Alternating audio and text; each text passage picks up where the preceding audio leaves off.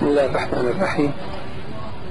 إن الحمد لله نحمده ونستعينه ونستغفره ونعوذ بالله من شرور أنفسنا وسيئات أعمالنا. من يهده الله فلا مضل له ومن يضلل فلا هادي له، وأشهد أن لا إله إلا الله وحده لا شريك له، وأشهد أن محمدا عبده ورسوله أرسله الله بالحق بشيرا ونذيرا بين يدي الساعة. من يطع الله ورسوله فقد رشد، ومن يعص الله ورسوله فلا يضر إلا نفسه ولا يضر الله شيئا. أما بعد، فإن أصدق الحديث كتاب الله، وخير الهدي هدي محمد صلى الله عليه وسلم، وشر الأمور محدثاتها، وكل محدثة بدعة، وكل بدعة ضلالة. ثم أما بعد. uči nas uzvišeni Allah tabaraka wa ta'ala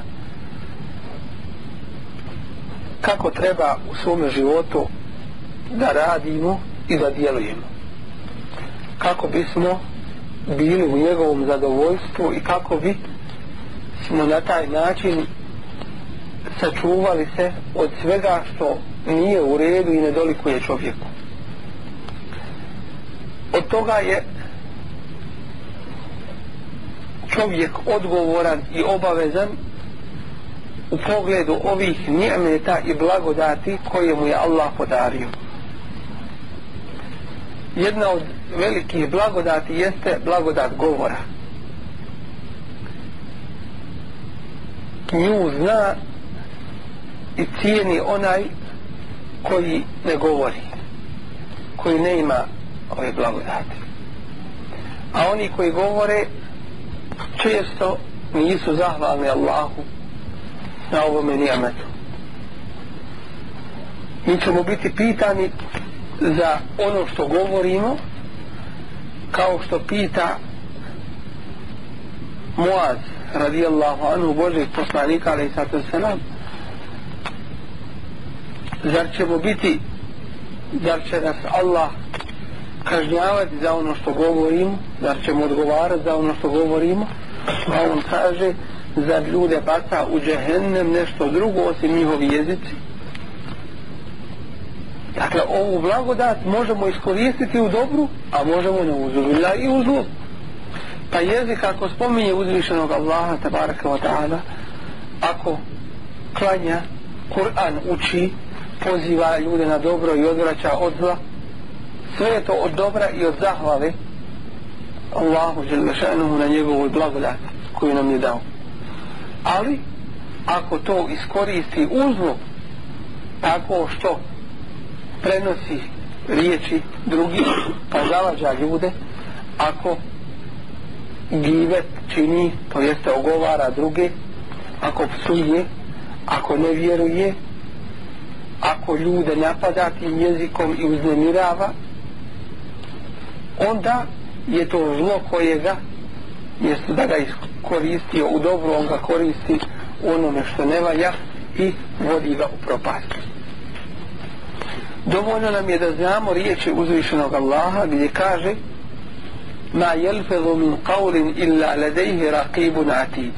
Čovjek ne progovori ni jednu riječ, a da kod njega nisu Raqib i Atid. To su dva meleka. Ovaj desni zove se Raqib, a ovaj lijevi zove se Atid. Sve što progovori, sve se to bilježi. I sve to ostaje do sudnjeg dana, na dan kada će se otvoriti, za svaki dan posebno zapisano šta si rekao i šta si uradio. Kome će se to iznijeti?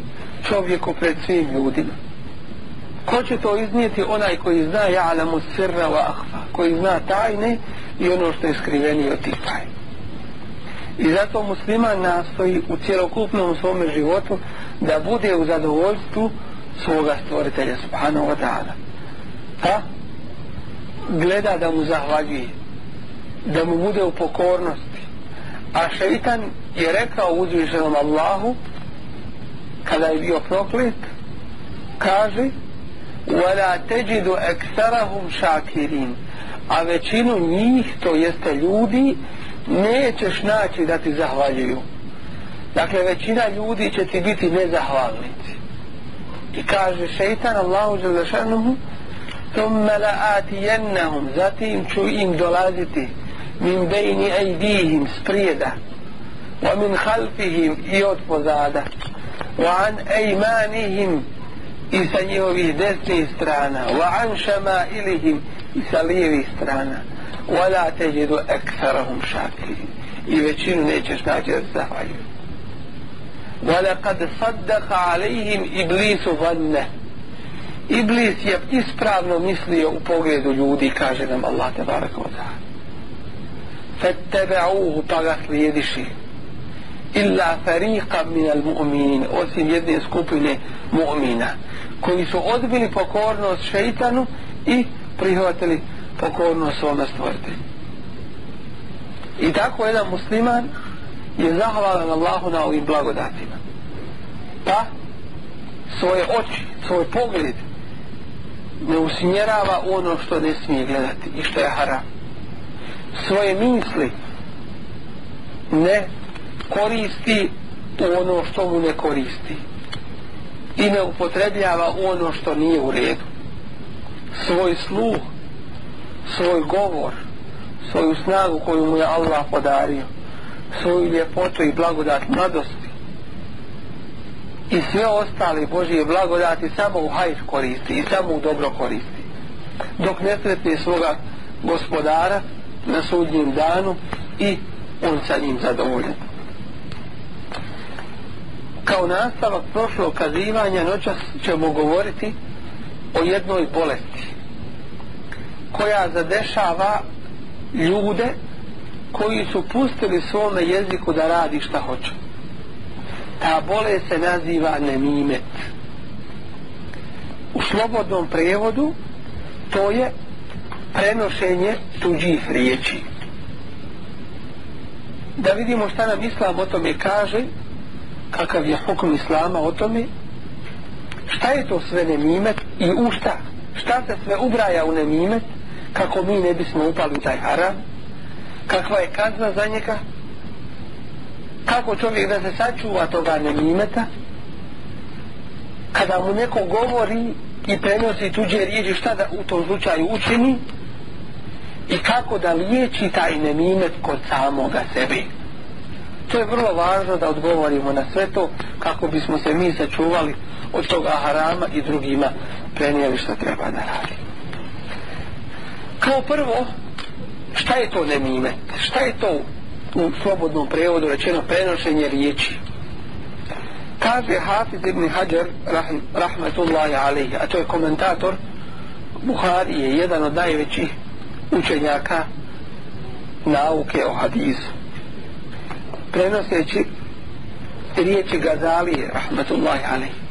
Gazalija je isto tako islamski učenjak, veliki islamski učenjak, s tim što treba napomenuti da je u jednom periodu svoga života govorio nešto što nije bilo u skladu sa islamom, pa se kasnije pred kraj života pokajao. Kod nekih kad se kaže Gazalija, odmah će ga odbaciti, reče kad je govorio to, ništa od njega ne prihvatam, a to nije u redu. Pa kaže, nemimet je u osnovi prenošenje govora onome o kome se nešto reklo, i to nije ograničeno na ovo spomenuto, već možemo reći da u nemimet ulazi sve što nije drago dotičnoj osobi da se kaže, da se otkrije, bez obzira da li to bilo mrsko onome od koga se to prenosi ili bilo mrsko onome kome se to prenosi ili nekome drugome. Dakle, može biti to neugodno nekoj trećoj osobi. Sve to spada u nemimet. Radilo se o riječima, o djelima ili o nekim mahanama, o nekim nedostacima ili o nečemu drugome. Kada bi vidio nekoga da sakriva neki imetak, stavio ruku u džep i uzeo brojat pare pred nekim, ali nije bio svjestan da je taj prisutan. I kad ga je vidio, stavio u džep. Ovaj ode drugome i kaže, vidio sam ga da on ima sredstava. I to je nemime. Dakle, prenijeti nešto od dijela ili riječi drugoj osobi, bilo to neugodno onome od koga se prenosi ili onome kome se prenosi ili nekoj trećoj osobi. Dakle, to je, možemo reći drugim riječima, jedna vrsta uznemiravanja nekoga od muslimana, ezijeta nekoga od muslimana, a to svakako nije dozvoljeno. Kaže Imam Nevevi, on je komentator Muslima, u rivajetu, neće ući u džennet onaj koji prenosi riječi. Kaže se, nemimet je prenošenje riječi u svrhu zavađanja ljudi. Nekada čovjek to može prenijeti te riječi, a nije svjestan šta one iza sebe nose kao posljedicu. Ali pošto je uzrokovao zavađanje među ljudima, neprijateljstvo među njima, onda on snosi i posljedice toga njihovog zavađanja. Dakle, čovjek nekada nesvjesno uradi nemimet, pa on ima svoje loše posljedice. I zato je u tome slučaju čovjeku dužnost da čuva svoj jezik i šta govori. I da ne govori bez potrebe. Jer ne zna šta je ljudima drago da se zna, a šta nije. I od toga je hadis Resulullah ali samo kome kaže, onaj ko vjeruje u Allaha i sudnji dan, neka govori samo što je dobro ili neka šuti. Tako će se u najmanju ruku sačuvati. Buharija u svome sahihu navodi naslov i kaže, babu ma yukrahu minan nemimeti, poglavlje o onome što je pokuđeno od nemimeta i od prenošenja riječi. Iz ovog naslova Buharijinog možemo shvatiti da ima nemimeta koji nije pokuđen. A koji je to? Dozvoljen je nemimet u pogledu nevjernika. Jer nevjernik u tome slučaju ne ima svoga hurmeta i te zaštite koju ima mu'min vjernik. Pa nam je dozvoljeno reći muslimanu ono što je rekao kafir. Dozvoljeno je prenijeti muslimanu da bismo ga na to upozorili, da bi se on njega čuvao. Dakle, u pogledu nevjernika kafira dozvoljeno je prenijeti njihove riječi i njihova djela. Zatim, dozvoljeno je uhoditi u državi nemuslimana i prenositi ono što im štetu nanosi. Dakle, čovjek koji bi bio tim zadužen da ide u neprijateljsku državu, da ih uhodi i onda prenio ono što oni govore, što rade i tako dalje.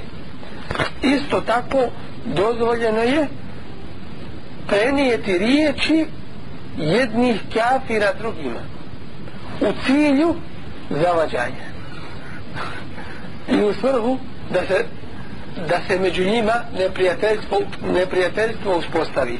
I zato imamo primjer u bitci na Hendeku, kada dolazi jedan od ashaba, Nuaym ibn Mesud,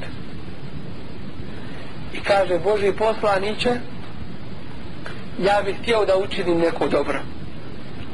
Kaže, ti si pojedinac, a uradi šta možeš. Pa je otišao Židovima i kaže, ja sam vaš prijatelj, ja vam hoću dobro. Mušrici hoće od vas da uzmu neku garanciju. Oni odoše odavde, jer oni nisu stanovnici ovih mjesta. Da biste se osigurali, vi zapravo od njih uzmite neku garanciju. Ostavite kod sebe nekoliko njihovih prvaka. Pa ako vas oni predaju, ako vas predaju Muhammedu, vi ćete dati te prvake Kurejša da se pobiju i na taj način vi ćete biti zaštićeni. Kaže tako i jest. A onda ode mušricima pa kaže oni Židovi će vas izdati. I vidjet ćete, doći vam i sad će od vas tražiti da im dadnete nekoliko svojih ljudi. Hoće da ih predaju Muhammedu. Kaže dobro, vidjet ćemo. Kad eto ti grupe Židova kažu mi ne znamo šta će biti, dajte mi nama vaše ljude da ih mi čuvamo. Vidiš da je istina što je mena rekao i zavadi ih i tako taj njihov savez propadne. Tu ne samo da je premio riječi, već je još veće učinio, a to je izmislio je laž da ih zavadi. U tom je slučaju je dozvoljeno. Dakle, kada govorimo o nemimetu i prenošenju riječi, kažemo dva osnovna uslova ili tri bolje rečeno, a to je da se prenosi od muslimana, da se prenosi ono što nekome nije drago bez obzira o kome se radilo, i treće da to izaziva smutnju i nered i neprijateljstvo. Dakle, ta tri šarta su u nemimetu spomenuta. Kakav je šerijatski stav u pogledu nemimeta? Nemimet i prenošenje riječi i tuđih dijela je najstrožije zabranjeno, haram, i o tome su se složili svi islamski učenjaci. Što se tiče Kur'ana Kerima, kaže uzvišeni Allah tabaraka wa ta'ala: فَلَا تُطِعْ كُلَّ حَلَّافٍ مَهِينٍ هَمَّازٍ مَشَّاءٍ بِنَمِيمٍ مَنَّاعٍ لِلْخَيْرِ مُعْتَدٍ أَثِيمٍ. Što znači u prijevodu فَلَا تُطِعْ, i nemoj slijediti, كُلَّ حَلَّافٍ, onoga koji se kune i zaklinje puno, ali lažno. I onaj ko hoće svoju laž da potvrdi, onda se puno zaklinje. Hallafin, mehin, onaj koji ne ima nikakve časti niti obraza. Hemmazin, koji je klevetnik. Mešaim binemim, koji ide po nemimetu, prenosi tuđe riječi. Menna'il lil hajri, koji spriječava da se radi hajr i dobro. Mu'tadin, koji prelazi svaku granicu u neprijateljstvu. Esim, teški griješnik. Nemoj takve slijediti. Pa je u ovu najgoru kategoriju ljudi ubrojan i taj koji prenosi tuđe riječi i tuđa djela. I kaže nam Allah tabaraka wa ta'ala: وَيْلٌ لِكُلِّ هُمَزَةٍ لُمَزَةٍ. Teško li se svakome onome klevetniku, svakome onome koji drugima druge spominje po zlu i koji drugima imena ružna spominje.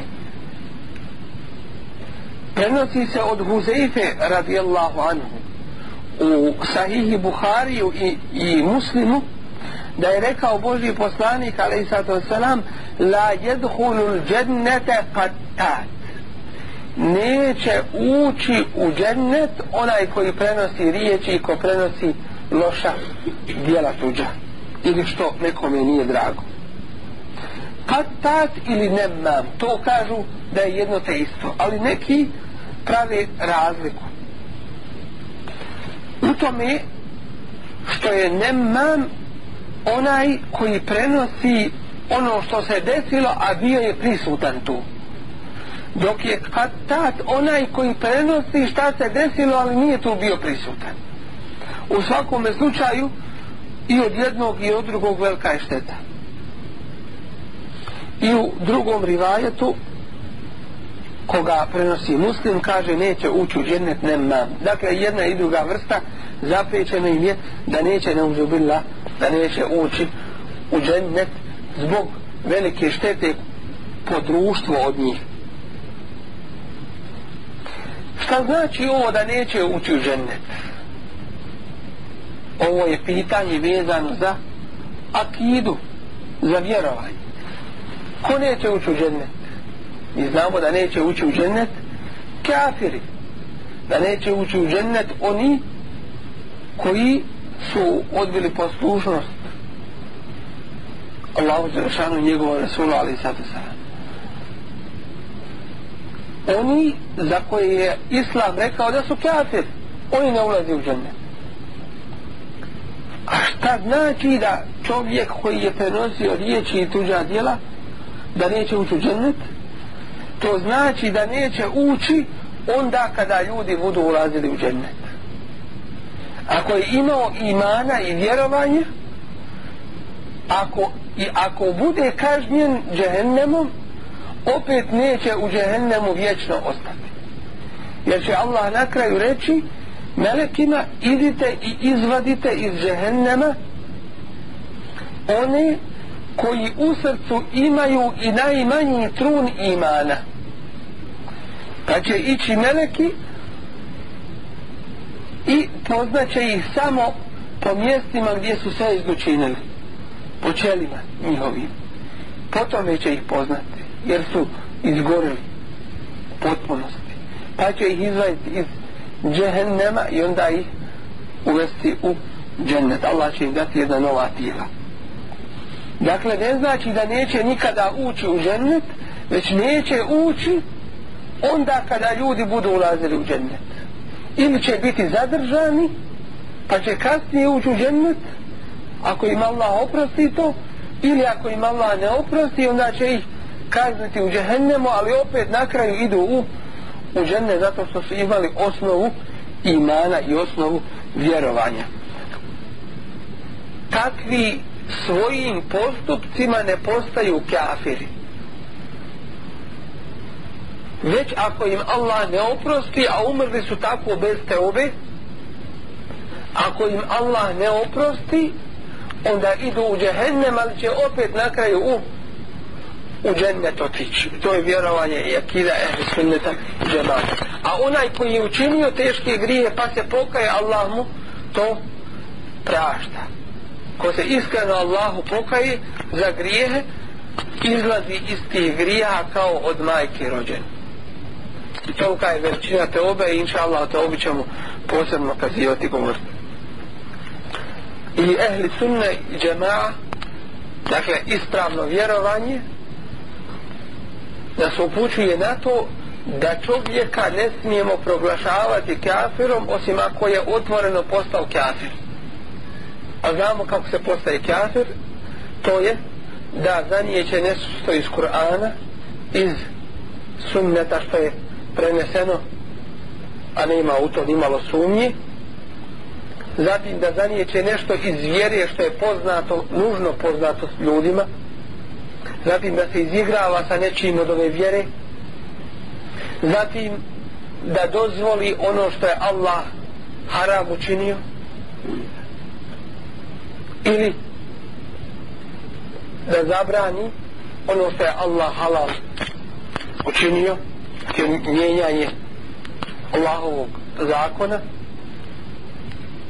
i smatranje da je drugačije nego što je Allah uzvišen rekao. Smatrati da neko može izaći iz granica Islama, iz šerijata, da može raditi šta hoće, zatim sarađivati sa neprijateljem protiv muslimana, ne smatrati kafira kafirom i tako dalje, sve to izvodi iz Islama. Ono što se uradi od grijeha mimo toga ne izvodi iz Islama osim ako ga čovjek dozvoli sebi. Osim ako ga čovjek dozvoli sebi. Pa kada bi čovjek rekao neuzubila da je alkohol dozvoljen da se pije, izašao bi time iz vjere. Ako bi rekao da se ne mora klanjati, izlazi time iz vjere, makar klanjao. Zašto? Jer je zanijekao nešto od vjere što je poznato, nužno poznato po vjeri. Spominje Ibn Abdul Bar od Jahja ibn Ebi Kesira da je rekao toliko štete onaj koji prenosi tuđe riječi i djela, toliko štete učini u jednome sahatu koliko sihirbaz ne učini u godini dana. Zavade se ljudi, sela, porodice, rodbina rodbinu ne posjećuje. To se godinama pamti, iz generacije u generaciju. Jer sihirbaz što učini ne može uvijek uspjeti. To je sihr napraviti nešto vrlo teško. Od 1000 ako nekoliko uspije. Nije to nimalo jednostavno uraditi. A i kad uradi, štetu nanese dotičnoj osobi. Ali taj koji prenosi riječi i tuđa djela i tako dalje, zavadi porodice, zavadi generacije, belaj učini, ratovi su znali nastupati zbog toga. I zato kaže da se ovo može ubrojati u vrstu sihra, to jeste opčaravanja ljudi, zavađanje to među ljudima. Zato što učestvuje u sihru u tome što razdvaja ljude. Jer znamo da je od svojstava sihra da rastavljaju farriqune bejnal mar'i wa zawjihi. Rastavljaju ženu od čovjeka, sihr. A ovo rastavlja i ženu od čovjeka i brata od brata i oca od sina i svašta drugo. To je to prenošenje riječi neuzubila. Mijenja srca ljudi. Do juče ga volio, odjednom ga zamrzi. Postaje mu najljući dušman. Do juče ne bi volio da mu se išta ružno desi. A danas volio bi na komade da ga sjeće. On sam, lično, sobom. Tolika je ta opasnost od toga nemimeta i od toga prenošenja i zavađanja, prenošenja riječi i zavađanja ljudi. I to sije šer po ljudima, među ljudima. Prenosi Abdullah ibn Abbas radijallahu anhu, a hadis se nalazi u Buhari, Tirmizi i Ebu Davud dovoj zbirci hadisa.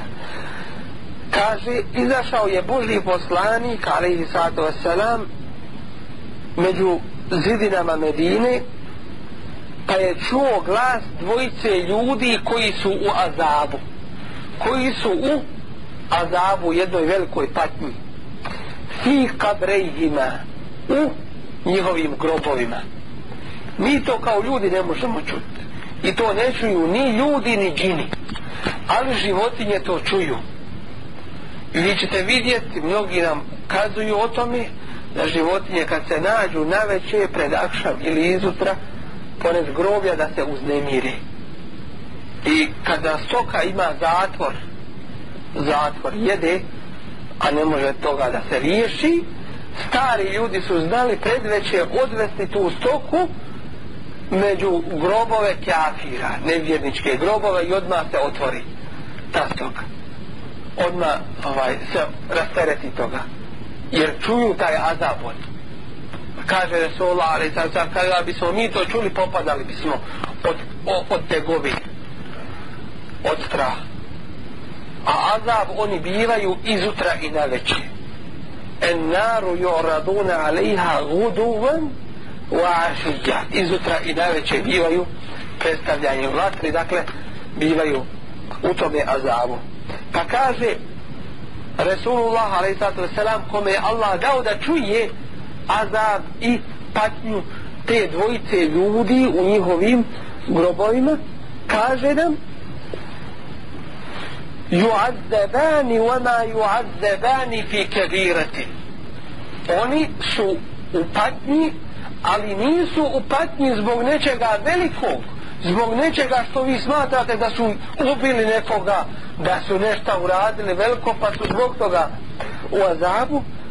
Wa innahu lakabir. Za vas to nije nešto značajno, ali je to značajno kod Allaha i veliko kod Allaha. Kana ahaduhuma la yastatiru min al-bawl. Jedan od njih nije se čuvao mokraće. Kada bi svoju potrebu obavljao, nije se čuvao toga, pa bi mu nakapalo na odjeću njegovu, pa namaz nije ispravan onda koji klanja, jer je dužno da bude mjesto čisto i tijelo i odijelo. Nije se čuvao od toga. I neka se dobro pripaze oni koji se ne čuvaju od mokrenja. Što se tiče drugoga, on je išao po nemimetu, prenosio tuđe riječi i djela.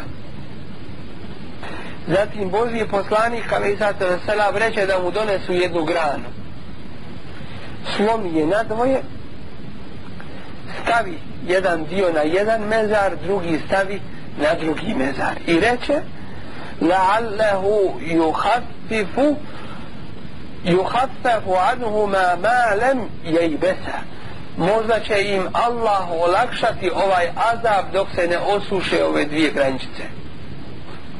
To jeste dok u trajanju, dok se ove granice dvije ne osuše, možda će im Allah u tome periodu olakšati njihov azab. Ovdje jedna napomena, neki od ovoga uzimaju sebi za dokaz da se mogu vijenci nositi na mezarije.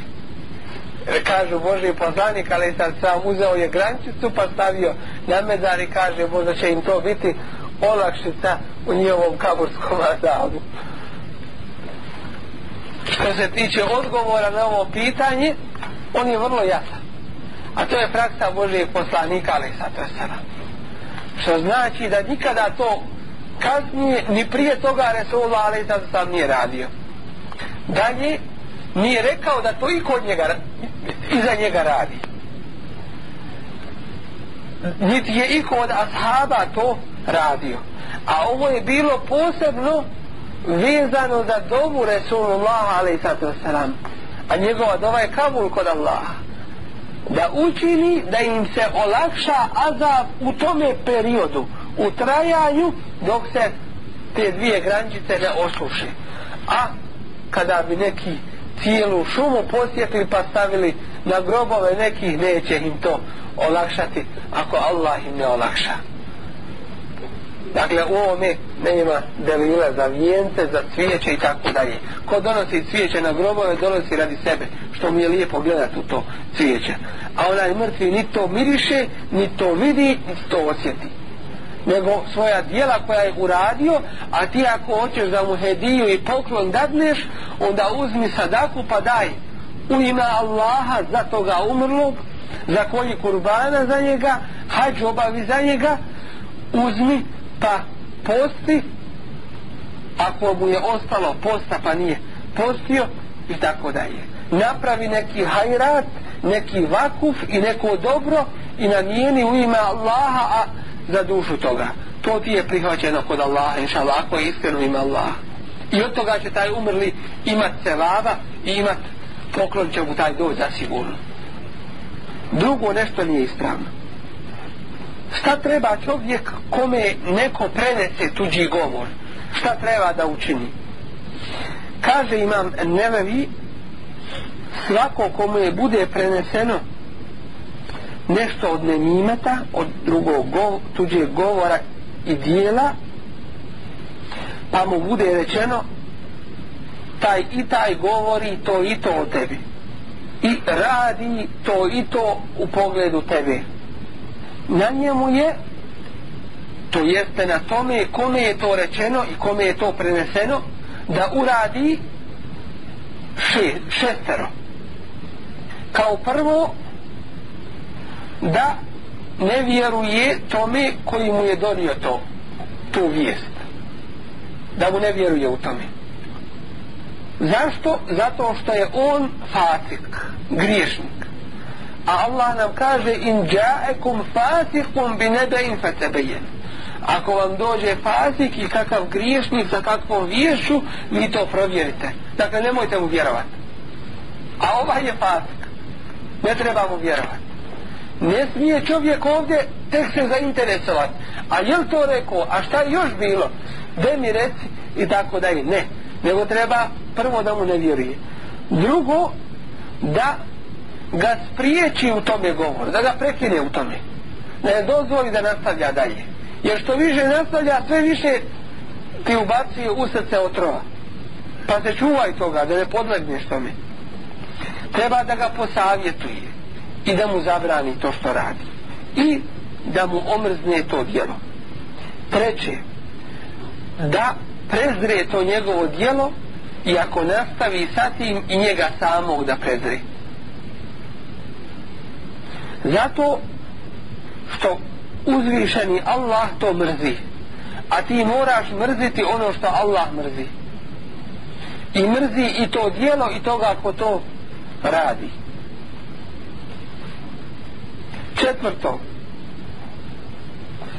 da ne pomisliš u pogledu tvoga brata od koga ti je to preneseno ništa loše, jer Kur'an kaže i nemojte, zaista su neke misli i neke sumnje grije. Inne ba'da zanni ism, neke sumnje, neka sumnjičenja su otvoreni grije. Peto, da ga ne navede, to jeste da te ne navede to što si već čuo, što ti je preneseno, da počneš ispitivati i istraživati to, da li je to u stvari tako, jer znači da si već prihvatio i da si se, što se kaže, upecao na tu udicu. Jer vidjet ćemo u kuranskom ajetu u suri Al-Hujurat da uzvišeni kaže inne ba'da dhanni ism, neke sumnje su grijeh, wala teđesesu, i nemojte jedne druge uhoditi.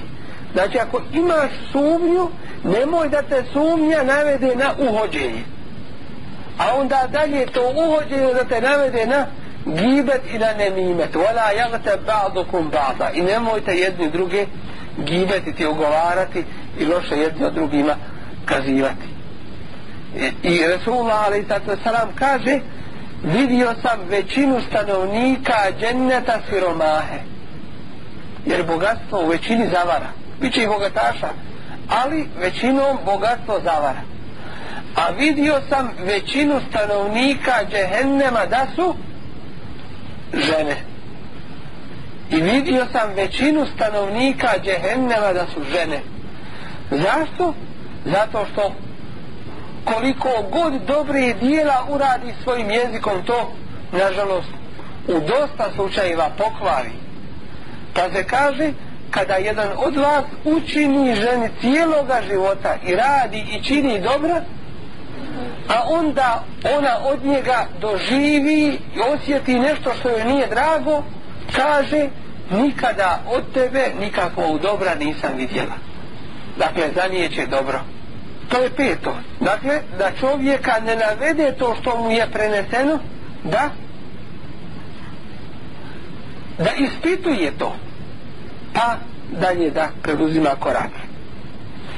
I šesto, da nije zadovoljan sa onim što je zabranjeno i drugima. To jeste da ne prihvatiš govor toga koji ti je prenio to, pa onda ti da postaneš onaj koji prenosiš na drugi. Onaj prvi se zove nemam, a ovaj drugi se zove katat. I jedan i drugi navedeno je za njih da neće u džennet. Neće u džennet kada budu ulazili ljudi u džennet. Ostaju nam 3 pitanja. Prvo je šta treba čovjek isto da učini kada čuje gibet, to jeste ogovaranje drugoga, jer smo prošli put govorili o gibetu, ali smo ostavili ovu temu da ju potpunimo sa nemimetom. I drugo, šta to navodi čovjeka na gibet i nemimet isto tako. I treće, kako da se liječi od gibeta i od nemimeta. Kaže imam Nevevi rahmetullahi alejhi, znaj da onaj ko čuje gibet muslimana, brata muslimana, da je dužan da to odbije, da upozori onoga koji je ogibetio brata muslimana. Oni koji nisu čuli šta je to gibet i pojedinosti o tome, neka potraže kasetu koja je snimljena o gibetu, tako da bi upotpunili ovu temu.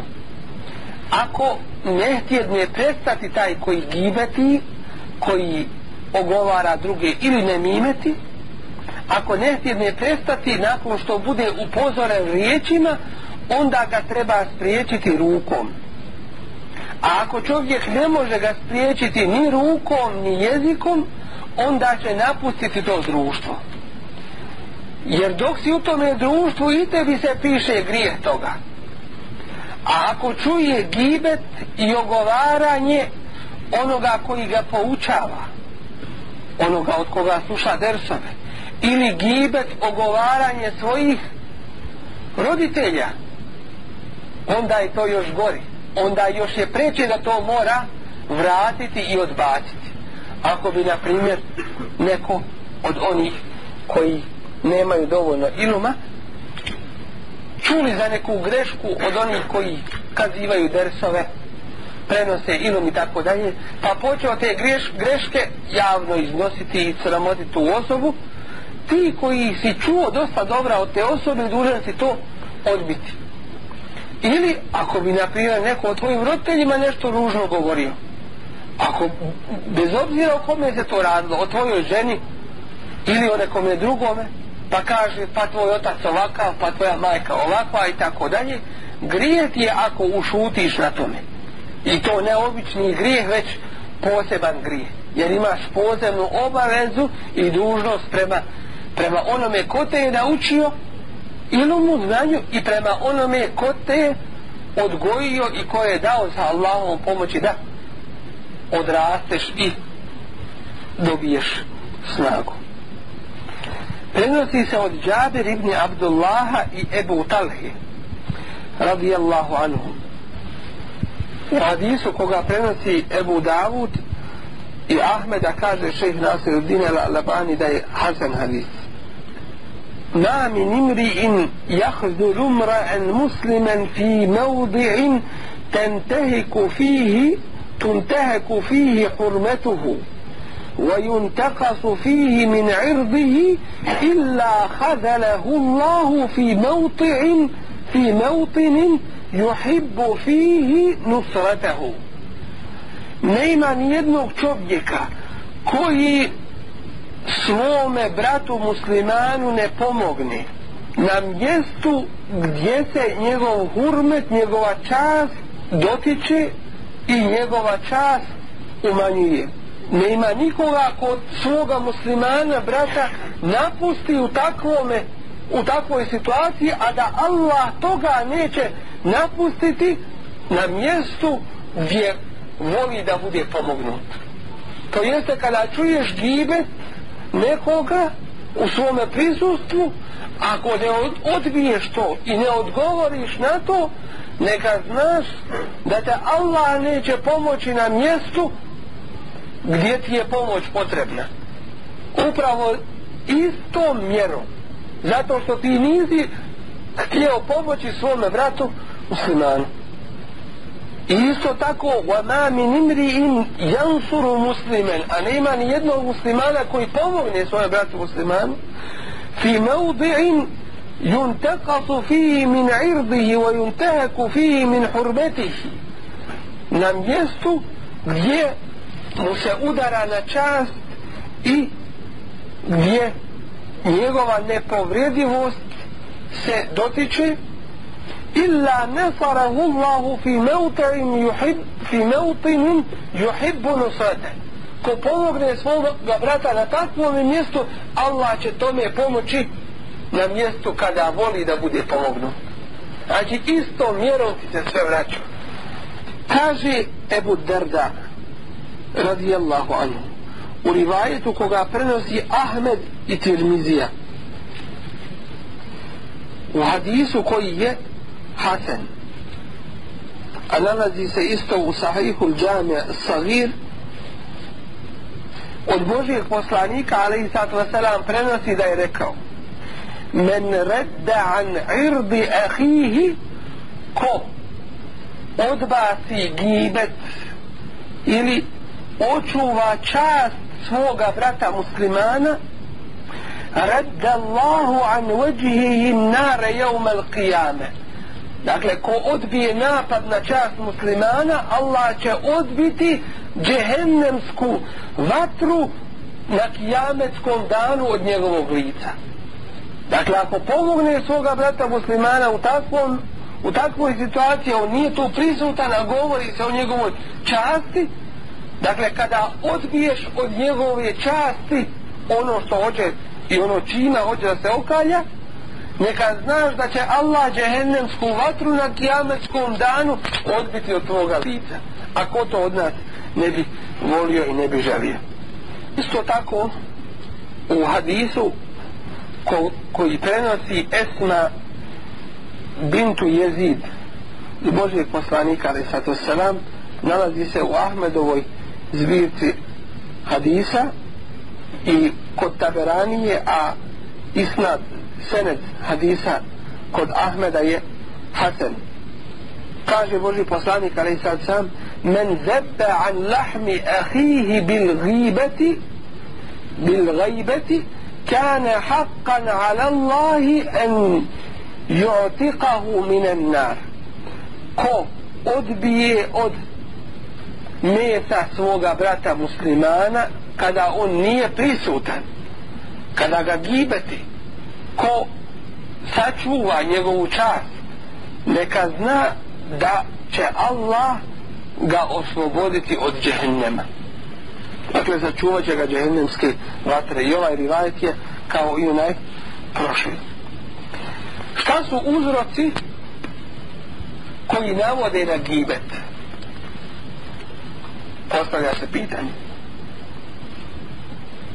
Kao prvo, čovjek pokušava da čovjeka naspram koga osjeća mržnju, pokušava ga na taj način kazniti ili na taj način mu nanijeti štetu. Pokušava ono što mu je u prsima naspram toga čovjeka da mu bude lakše, zato što ga ne može i zato što ga ne podnosi. Zatim, onaj ko želi da sebe uzdigne, a druge da ponizi, pa spominje mahane drugih na taj način da bi ljudi rekli: ti si taj koji si savršeni, ti si taj koji si primjerom ljudima. I po hadisu Resulullah alejhi salatu vesselam, ko kaže propadoše ljudi, taj je prvi propao. Ili po drugom shvatanju ovoga hadisa, on je taj koji ih je upropastio.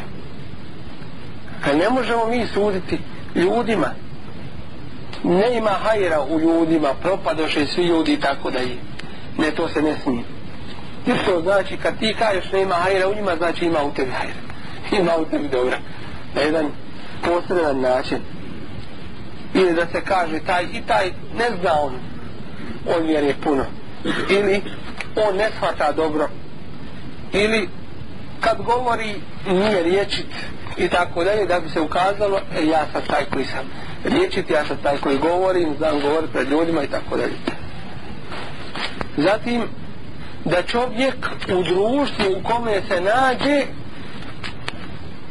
odgovara mu taj govor, odgovara mu to što govori, odgovara tim koji su prisutni u tome društvu.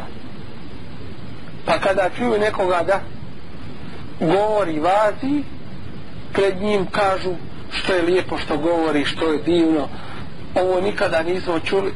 Kada se nađu na drugom mjestu, na drugom sjelu, kažu pa ne možemo mi njega. I tako dalje. To je, dakle, zbog društva u kome se našao, on gibeti druge da bi među njima dosegao određeni stepen i zadovoljstvo. Zatim, čovjek kada govori o nekim negativnostima u društvu, na taj način kao da sebe od toga opravdava i kaže ljudi to i to rade, ljudi to i to rade, drugim riječima mi to ne radimo. Dakle, mora se čuvati tih načina koji su neprimjetni da čovjek druge gibet čini i sebe neuzubillah uzdiži. Zatim od uzroka isto tako i smijavanje sa drugima, podcjenjivanje i omalovažavanje drugih ljudi. Zatim da čovjek kada vidi nešto u društvu pokazuje se kao da on to ne voli, ali kada se osami sam on to radi. To je vrlo, vrlo opasno među ljudima. Kada se govori o nečemu, on će ustati ili progovoriti i reći to ne valja, kako nije sramota toga koji to radi, ali kada se osami možda će sam to raditi. Zašto je to radio? Da bi se pokazao opet pred ljudima da je on taj koji u ime Allaha se srdi, u ime Allaha radi i tako dalje. Zatim zbog hasada isto tako ljudi gibete jedni druge ili prenose riječi zbog blagodati koju je neko dao, oni to ne mogu da gledaju, pa onda uzrokom hasada njihovog i zavisti oni ogovaraju druge i prenose tuđe riječi i djela. Zatim isto tako od uzroka gibeta i nemimeta jeste to što ljudi pokazuju se da saosjećanje izražavaju prema drugima, pa kažu što je ovaj tim, žao mi ga što je siroma. Ako ti je žao što je siroma, pomozimo, ali ne treba to govoriti među ljudima, jer i to je spominjanje nečega što njemu nije drago. Ili žao mi je toga koliko se trudi da nauči, ali ne ide mu nikako. Tako da je. Jer rekli smo da je gibet šta? Govoriti o drugom je istinom. Gibet je u osnovi istina. Ali šta je manjkavost toga? Prvo što se govori o onome što njemu nije drago. Ako kažeš neistinu, onda si ga optužio, onda je to još gore. A gibet je reći istinu kome one čemu vezano za njegova fizičke, psihičke osobine, za njegov imetak, za njegovu kuću, stan, za njegova kola. Kad kažeš njegova kola, a ništa, razdvajena, samo na smeće mogu otići. I to je gibet, zato što si ga posredno gibetio. Tako da i govorili smo o tome, tako da se nećemo sada posebno na to vraćati. Isto tako od uzroka gibeta jeste da čovjek govori pred narodom da bi druge nasmijao, da bi drugi razveselio i tako dalje. Kaže Resulullah alejhi ve sellem u hadisu koga prenosi Tirmizi: "Vejlun lilladhi yuhaddithu bil hadisi li yudhika bihi al-qawma fayakzib." Teško li onome koji govori ljudima nešto da bi ih nasmijao, pa čak uzme i laže i neistinu govori. Vajlun lehu. Teško li se njemu, kaže Resulullah sallallahu alejhi ve sellem. I isto od uzroka gibeta i nemimeta jeste da čovjek za drugoga kaže da radi dotična djela da bi sebe opravdao da on to ne radi, pa kaže taj i taj to radi kao ja to ne radim, da bi na jedan drugačiji način sebe opravdao.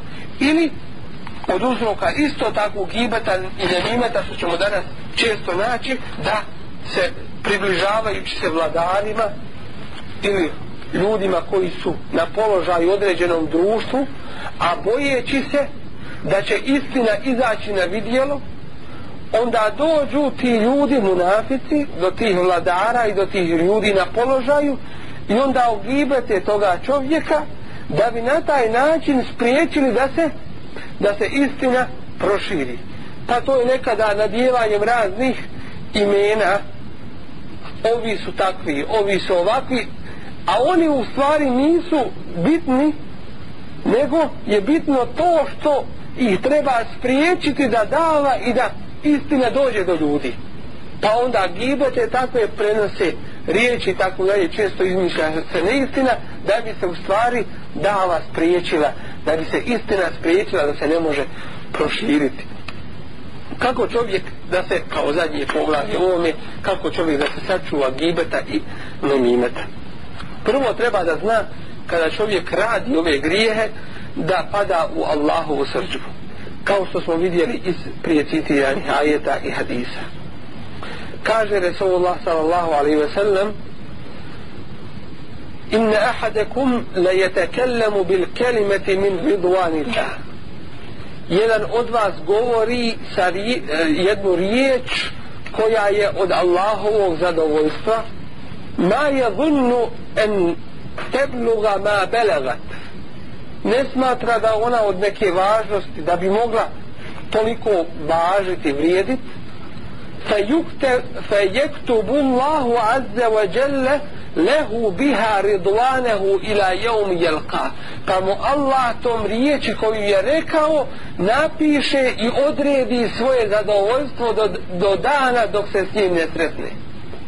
I neko od vas وَإِنَّ أَحَدَكُمْ لَيَتَكَلَّمُ بِكَلِمَةٍ, isto tako kaže neku riječ min sehatillah, koja je od Allahove srdžbe, ma yadhunnu an tablugha ma balagat, i ne osjeća da ona može dostići ono što je dostigla.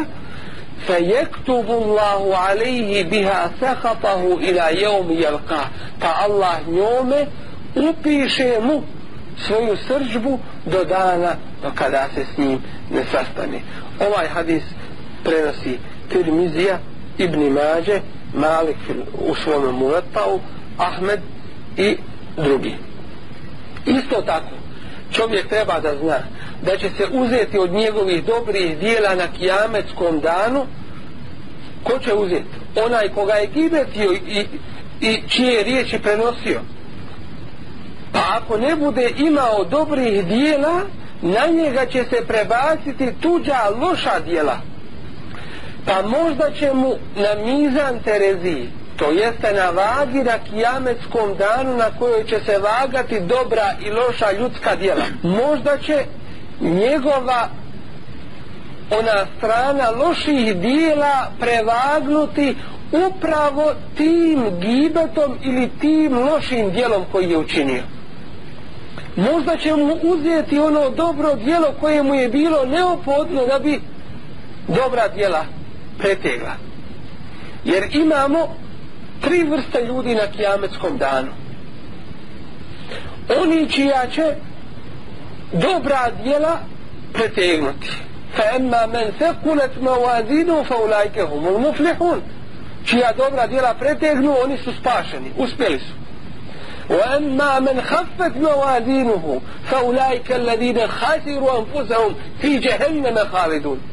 A oni čija loša djela pretegnu, oni su sebe upropastili, u džehennemu su vječno. Koja je treća vrsta ljudi? O tome nam Allah govori u posebnoj suri koja se u Kur'anu naziva El-A'raf. To su ljudi čija su dobra i loša djela izjednačena. Niti su dobra prevagnula, niti su loša prevagnula. I bit će ostavljen jedan period. Džennet li je otišle u džennet, džehennem li je otišle u džehennem. Treba im jedno dobro djelo. Da Bog da nisu ono jedno loše uradili pa da prevagne ona dobra, da prevagnu djela. Kad kažeš Elif, Lam, Mim, to su 3 harfa iz Kur'ana, a za svaki harf po 10 sevaba, to je 30 sevaba. Njima je jedan sevab samo treba. Kul huvallahu kad proučiš, koliko ima tu harfova? Preko 300 sevaba. Preko 300 sevaba. Njima jedan sevab bio potreban. Sjeti se toga, možda ti zatreba taj sevab. I nemoj se sa tim rasipati. A ako mu ne ustreba tada, neka se čovjek sjeti da će biti doveden pred toga koga je gibet činio, ugovarao i čije riječi i djela prenosio, pa će biti traženo od njega na danu kada mu bude neugodno, pa će biti pitan, pa će morat odgovarat, pa će biti ispitivan, a to samo po sebi je jedna vrsta azaba. Kada čovjek to zna, onda njegov jezik neće moći progovoriti ništa osim samo dobro. Jer je Allah uzvišeni 3 zastora postavio jeziku. Mogao je Allah dati jezik da bude napolju, pa da govori bez ikakve kontrole, ali je dao 3 zastora ili 3 ograde tome jeziku. Kao prva ograda jesu zubi. Jezik ne može progovoriti dok se ne otvori to. Druga jesu usne. Elam neđa'al lahu ajnejni wa lisanen wa šefetejni. Zar mu nismo dali 2 oka i jezik i 2 usne? Dakle, i usne sprečavaju dok da jezik progovori. I treće, razum tvoj, pamet. Jer pametan ne govori ono zbog čega će se morati ljudima izvinjavati i što će ga u nesreću odvesti.